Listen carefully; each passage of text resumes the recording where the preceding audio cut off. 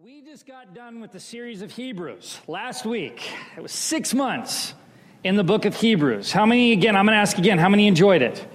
All right. How many were blessed by it? How many found it hard and challenging? Okay. How many of you were daring enough to say, Lord, challenge me with this? We got one, right? How many of you have said the prayer, Lord, have your way with me no matter what, whenever? Who's ever said something like that? Okay, were you challenged with the book of Hebrews? Yeah, because you gave him permission. So you should have raised your hands when I said the challenge part, right? So I've done that, and I'm telling you, it wrecked me. It absolutely wrecked me in a good way, in a very good way. And what we don't want to do is go through a beautiful series like that and then go to the next one and forget we just did that one. Okay? We don't want to do that. So what we learn from Hebrews is going to flow into the rest of what we do, because Jesus being enough never changes. It's not a series, it's a reality in our lives. And that's what we see in Hebrews, that Jesus is absolutely enough. There's nothing you can add to him that'll make him greater, and he's got to be everything to us. Because we will be persecuted. We will feel challenges in our lives that will want to take us out of position with Jesus. Whether you are the recipients of Hebrews or you're us today, that doesn't change. So Jesus was enough then, and he's enough what? Now. That doesn't change. So we have to talk about that all the time, because it's fundamental in Scripture. The biblical narrative from Genesis to Revelation is all about Jesus is enough, and he wants to have a relationship with us. That's the whole purpose. Not that tasks will get done. Those things are important, but not without the relationship with Jesus. They're meaningless without Jesus. They're absolutely meaningless. So we will never stop talking about Jesus is enough, and he is the most important. Not the most important thing. He's just most important over all things, everything. So today, we're going to talk about, or start a series we call Living God's Love Out Loud. That's the name of the ARC gathering that we will be hosting in August. And we thought it would be appropriate to explore that before we get to that gathering, to that conference, so that we as a family can have an understanding of what that means to us. When we hear living God's love out loud, what do you think of? Go ahead, you can participate. Witnessing, okay? Giving to the poor. What else? Praising him. I already love the variety. Go ahead. Keep going. What? Action. Yeah. What else? Example. Fellowship, right? All of these things, and many, many, many more. Many more. And we're going to go through this. I think we got a wonderful series for the rest of the summer plan, where we're going to hit big topics of how we live God's love out loud. One of them is marriages. Another, so how do we express the love of Christ in marriage? Another one will be family. How do we do that in family? Those who believe in Jesus and those who don't, right? Loving family, whether they believe in Jesus or not, is really hard sometimes, is it not? Yeah. How do we live God's love out now loud in our workplace and in our neighborhood? We're going to go through these things and really examine how there's always going to be a common denominator. Jesus will always be present in those things. And so we're going to talk about how we stay in his presence in the midst of the different contexts. But today we want to talk about what's the root of all of that. Now, remember, it's going to connect with Hebrews. So you know that a lot of what I'm going to say is Jesus is what? Enough. Right? He is enough. But what we have to understand is that the core principle of living God's love out loud is that it's about connection. It's about relationship. And not just connection with people, it's connection with him first, and then connection with other people. And then when we witness or evangelize, right, that's the big Christianese word, evangelize, and we all have probably different meanings of that word. When we talk about that in the context of relationship. We're looking at our connection with Jesus, our connection with person. And so if I have a relationship with Matt and I have a relationship with Jesus, what I'm going to do is allow my life to be modeled and used in such a way that it connects his heart to Jesus. Okay? That's what it means to be a witness. That's what it really means to evangelize, is to connect hearts out of relationship with you connecting with that heart to the heart of Jesus. Simple concept, right? We make evangelism or witnessing more challenging or confusing. It's always challenging. Relationship's always challenging. So let me change it. We complicate it by thinking there's got to be all these strategies and routines. That doesn't mean there are not specific ones, but it does mean at the heart of it, it's about connecting. Is that clear? It's about connecting. Now, Jesus knows this, and he speaks it, because when he's asked in Matthew 22, he's asked what? He's asked, what is the greatest commandment by the Pharisees? And he says this, hearing that Jesus had silenced Sadducees, the Pharisees got together, one of them, an expert of the law. I mean, they knew all the laws, and there were a lot of them. Okay? They were an expert of the law, tested Jesus with this question, Teacher, which is the greatest commandment in the law? And Jesus replied, love the Lord your God with all your heart and with all your soul and with all your mind. This is the first and what? Greatest commandment. And the second greatest is like it. Love your neighbor as yourself. All the law and the prophets hang on these two commandments. Why is that? Why does everything else flow out of these two things? Because these two, more than any other, are about what Scripture is all about. First, it's relationship with Jesus, and second, it's relationship with whom? One another. These are the greatest, which means these have got to be the center and the focus of everything we do. They've got to be at the core. Our first and only task, and I've said this a bazillion times, that's not even a real word, but I'm going to say it even more, is that Jesus is all that matters before anything else can truly matter. You can't love your neighbor as yourself in the love of God if you don't love God. Because 1 John 4 says that God is love, and love is what? God. That's a noun. It's who he is. So we have our versions of love, but if we don't know Jesus, we don't get a full picture of what love is. Because it's beyond just a verb, it's beyond just emotion, it's beyond just feelings. Okay?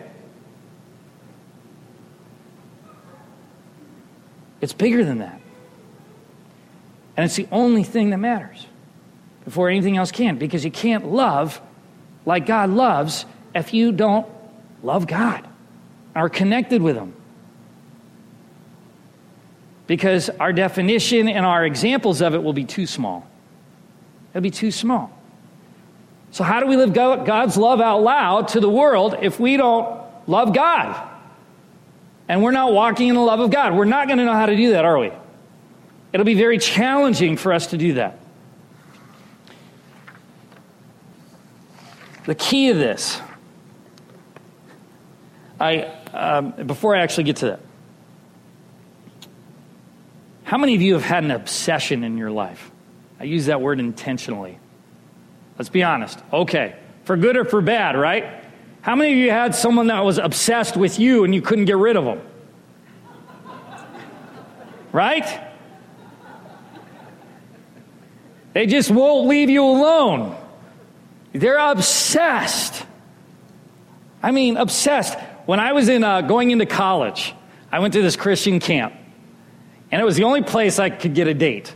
Because where I was growing up, there weren't a lot of Christian people, and they weren't very interested in me being a Christian. And I remember this gal, I'll never forget her, because she was obsessed. She was obsessive. And she met a guy that was nice, that treated her well. I'm bragging about this, I was just kidding. And And she didn't want to lose that. This is what I was told. She tracked me down everywhere. I didn't give her any information. She found out where I went to school. She found out what dorm I was in. She found out what room I was in. I don't even know. And my brother had to run interference. He goes, some psycho girl keeps calling the house looking for you. What do I tell her? I'm like, I'm not available. I'm not available. She was obsessed. And it goes from flattering to creepy, right? I mean, I was afraid I was going to catch someone in the trees with binoculars. You know, it was like that thing. But when you think about that word obsession, that's kind of what we think about. Someone that's just relentless to be where you are. Relentless to be where you are. They go after you. Everything about their life centers around that obsession. When I was in high school, I was obsessed with wrestling, with competitive wrestling, not WW, whatever it is now. Sorry, those of you that are fans. I lived and I breathed it. Every thought, every conversation was about it. It almost became my identity, which is unhealthy, by the way. But I was obsessed. I did everything I could to learn about it, to get better at it, to know what my opponents were doing and all the different scenarios. So my question is this: are we that obsessed with Jesus? Because let me tell you, he is that obsessed with you. The key to living God's love out loud is, I don't know what that is. What do I do? Obsession. Now that might be weird, but it is. What kind of God would create us, die for us, go after us, forgive us with all the terrible things that we've done, be present with us, so much so that he feels what we feel even though he knows the future, if he were not obsessed with you? He's a God that never gives up on you. He's a God that never stops loving you even when we don't want anything to do with him. And I learn more about that every day as a parent. When I go, Gracie, give me a kiss. No, don't kiss me. Rejection's terrible. Especially as a parent, right? You want that closest. You want that connection. But my love for her never stops. She can do the worst things in the world, but she's my daughter. I'm going to love her no matter what. Am I in agreement with the behavior? No. But I am always, always going to love her unconditionally. That's the beauty of it. So God is completely obsessed with us. Get that in your brain right now. Let that sink in. He is obsessed with you. Are we obsessed with him? See, we have a wonderful God. And when we talk about loving out loud, Jesus gives us the perfect picture of it. Because he shows how obsessed he is with us.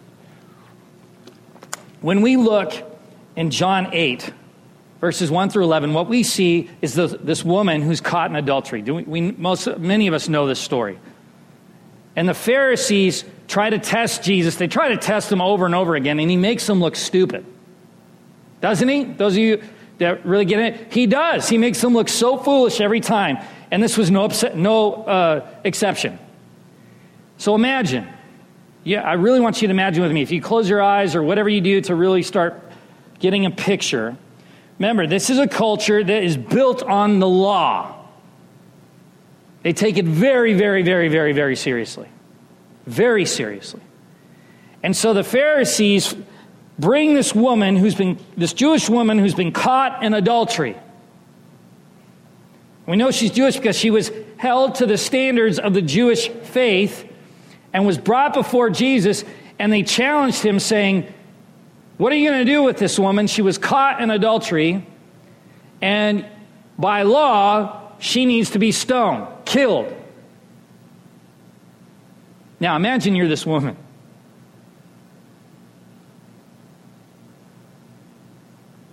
A series of events in your life brought you to a place of despair or hopelessness or need for something outside her union with her husband, and she makes a mistake, whether she knows it at the time or not. And now she's brought to suffer the consequences, and she knows very well what's going to happen to her. Not only is she going to die, but she's being used as a test. So now she's humiliated. How many of you felt humiliated? How many of you have felt shame for the things that you've done outside of what you know is right? How many of you have been just completely, utterly, maybe I just asked this, embarrassed? Say that again. It's horrible, right? Anyone have that rubbed in your face? After the fact? Yeah. Imagine all of that in front of all these people. And now you got the hype of this prophet, of this teacher. You're hearing about him all through the land, a guy that is doing amazing things. And maybe when you think about him, maybe when she thinks about him, she starts feeling hope or a sense of peace. And now it all goes away because she's brought before him and knows that she's going to be killed. And maybe in that moment, all her hope goes away. Surely if this guy is a teacher and a prophet, he's going to be obedient to the law and have me killed too. But instead, Jesus is writing in the sand. And we don't know. There's theories of what that is. But he's writing in the sand. He bends down, he writes in the sand, and he says that famous line, "Those of you that have not sinned, cast the first stone." And one by one, what happens? They leave. He stands with this woman. He stands with her. It's not about behavior right now. It's about the connection. It's about his heart connecting to hers so that any hope or peace that she had thinking about Jesus before this moment is restored and then fulfilled, and she is overflowing, probably with confusion, but relief and peace, knowing she's not going to die right now. And then Jesus says, "Go and sin no more." "Who's here to condemn you?" he says. She goes, "No one." He goes, "Neither do I condemn you. But when you go, don't do this anymore," because this is what that kind of behavior leads to. It's not about don't do that. It's about a parent looking after his child, saying, "I want you to be with me because when you're with me and you're in my love, this won't happen. I'm with you in it." That's a present, loving God. How do we stand with people? We may not agree their behavior, but we stand with them. We sit with them in it. We love them in the midst. I don't condemn you. I don't judge you. God loves you. I'm with you in this. But as we step into his presence, let's move away from this. Let's move away from this because this is not the best God has for us. I want to tell you a story that I'm trying to blubber through it. But I grew up in a church home and all this. I had really neat people around me. And I was always desiring to be discipled. So every season of my life, I can tell you who discipled me, who is someone I was learning from. And there was one guy named Steve, and he was an ex-race car driver. And so I kind of pretended like, I liked hearing about Jesus from him, but I just liked because he drove really fast. So when we went out to lunch and stuff, we went in a hurry, and it was great.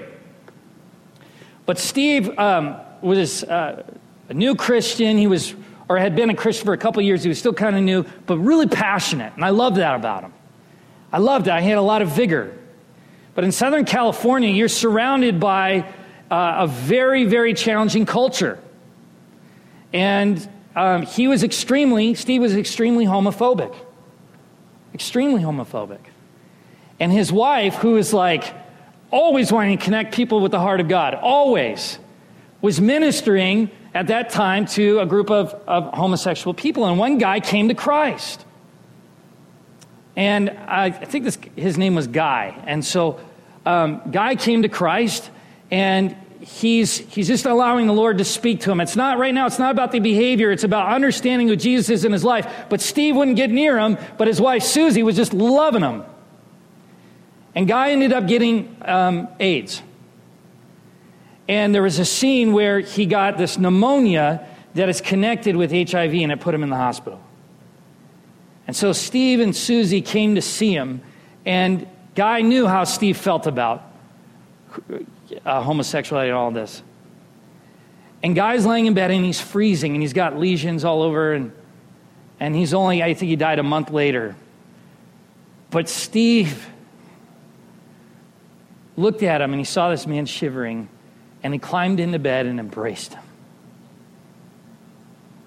Now, that may not seem like a big deal, but that's a huge deal, because he got over his fear and he saw the heart, and he didn't go to the behavior, because the behavior is what caused the fear, but the heart of Jesus is what led him to the heart of this man.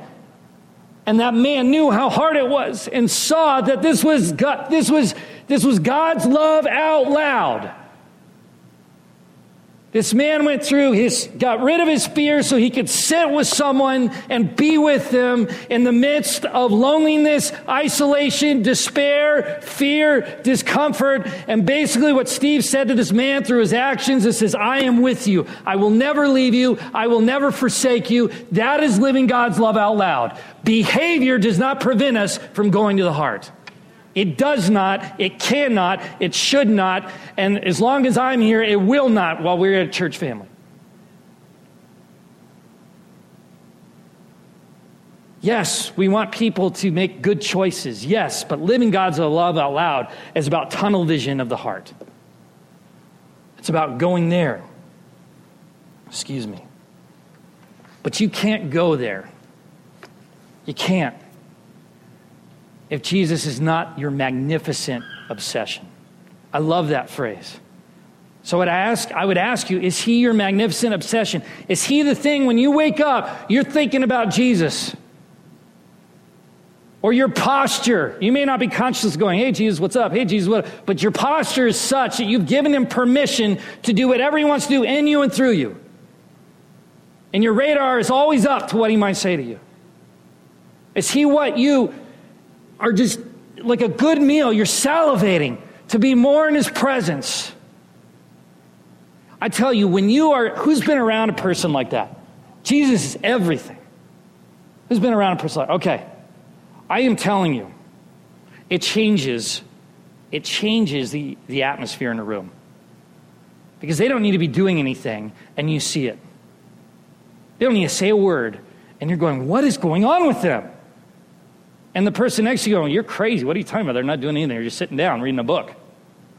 Well, I don't know what's happening, but the closer I get, my heart gets more hopeful. I feel a greater sense of peace. Because their obsession is Jesus, and Jesus changes the atmosphere. That's why he's the transformational God. That's why when we step in his presence, your life changes. Why wouldn't it when you stand in front of someone that is carrying Jesus, soaking in him all day long? One of those people for me is my grandma. And I was just at a family reunion. And I'm telling you, every moment there's an opportunity for prayer. We're at family prayer session. I mean, this woman lives and breathes Jesus all day long. And it's infectious. And it's safe. And you want to be around it. People gravitate towards that. People want to be around. Imagine if our idea of mission work was about expanding the great obsession we have with Jesus and not just the task. Because the great obsession we have for Jesus will lead to his obsession, which is you. So if you're obsessed with him, you're going to be obsessed with what he's obsessed with. And that's standing with someone in their sin and saying there's hope to be free of it and to experience a love deeper than anything you'll ever know. Oh, man, this is gearing me up. Revelation talks about, getting back to our first love. Doing what we did at the beginning. What brought you to Jesus? You guys remember that breakthrough moment? Some of it may have been more gradual, kind of like a crock pot. Some of it was like a microwave. It was like, bam, it happened. But some you're just, whoo. But usually there's a moment where God strikes you in the heart. And you're just like, even if it's for a week, you're on fire, right? That mountain, you're like, woo. And oftentimes we do stupid things when we're amped up, you know. But there's that energizing, there's that excitement. It doesn't grow dim because Jesus is new every day in a sense, right? His mercies are new every morning. There's a newness, a renewal he brings every time we step in his presence. That's the obsession I'm talking about. That excitement. What we crave. Man, have you ever craved a great meal and you go, ladies, if you've been pregnant, I just know from watching Shannon at 2 a.m, if she wants something, I'm out in my car going to get it.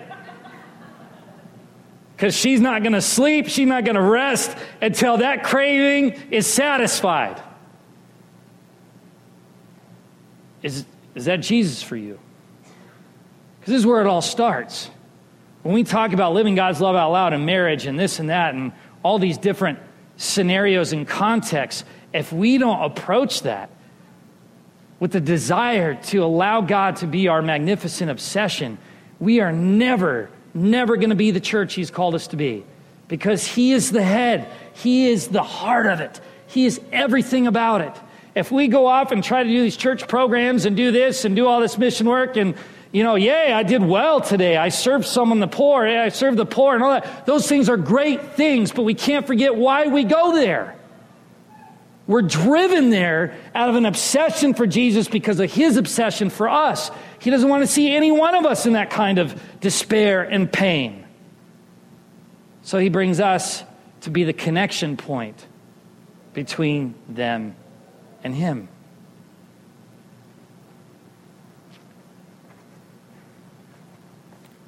Teaching, preaching, correcting is not the same as connecting. All of those things we're used to seeing is not the same as one heart connecting to another. Can those be done with the motivation to connect? Absolutely. But if Jesus is not our first love, then connection is not important to us. And then it's just hollow teachings, hollow corrections, hollow preaching. It's not fueled by the furious love of God.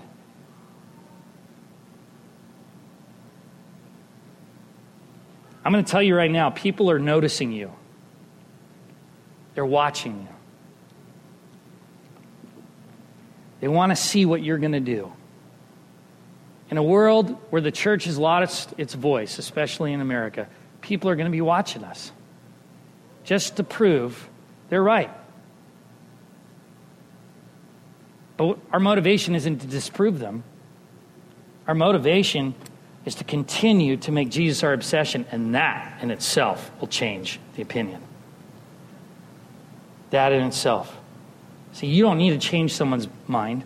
You can't transform a heart. Only he can. So we partner with him because he's our obsession and our first love, and it'll be done. Behaviors will change, but not because they need to change, because they're transformed by the loving power of God. Do we want to be that kind of church family? Yes. So Lord, in Jesus' name, make you our obsession, our first love. There's nothing greater than you. You are enough, you are enough, you are enough. If we think we need to make you look pretty, we don't have a good picture of who you are. So if we need our picture adjusted, Lord, would you work into our hearts right now in the name of Jesus? And it takes time, but we thank you that you are a patient God and your timing is perfect and you will lead us there if we are willing to go there. So I thank you, God, that you're obsessed with us. I thank you because it really shows that you are the only true God, because what person in their right mind would want to keep loving those who don't want you? You keep going after us. Would you please keep going after us? Please continue so that you can become the first love to those who are lost and isolated and angry and alone. All the behavior we see around us is about something deeper. It's about something greater than and just what we see. And you are the only one that can bring transformation in those places. And we are foolish to think if we don't need that in our own lives. So Lord, keep working on us and pruning what needs to be pruned so that we continue to see you and only you in all that we do. We thank you, Jesus. We pray a blessing over the offering. We pray that as we approach it, we would approach it with the understanding that everything we have is yours. That's part of the obsession. You have all of us. You have everything. I'm not concerned about my house because it's yours. You gave it to me. You'll fix it. You'll bring people to help. You'll bring me peace about it. You'll provide. And you'll provide every single person's need in this place as we trust you. So, Lord, use the tithes and offerings for your glory and your kingdom and your purposes, not our own. As we enter this time of worship, may we see what worship is about. It is about connecting to you and giving you all that we are. Yes, we receive, but it's not with the intention to receive. It's the intention to give you what is yours. And we are yours. Thank you in the mighty name of Jesus. Amen.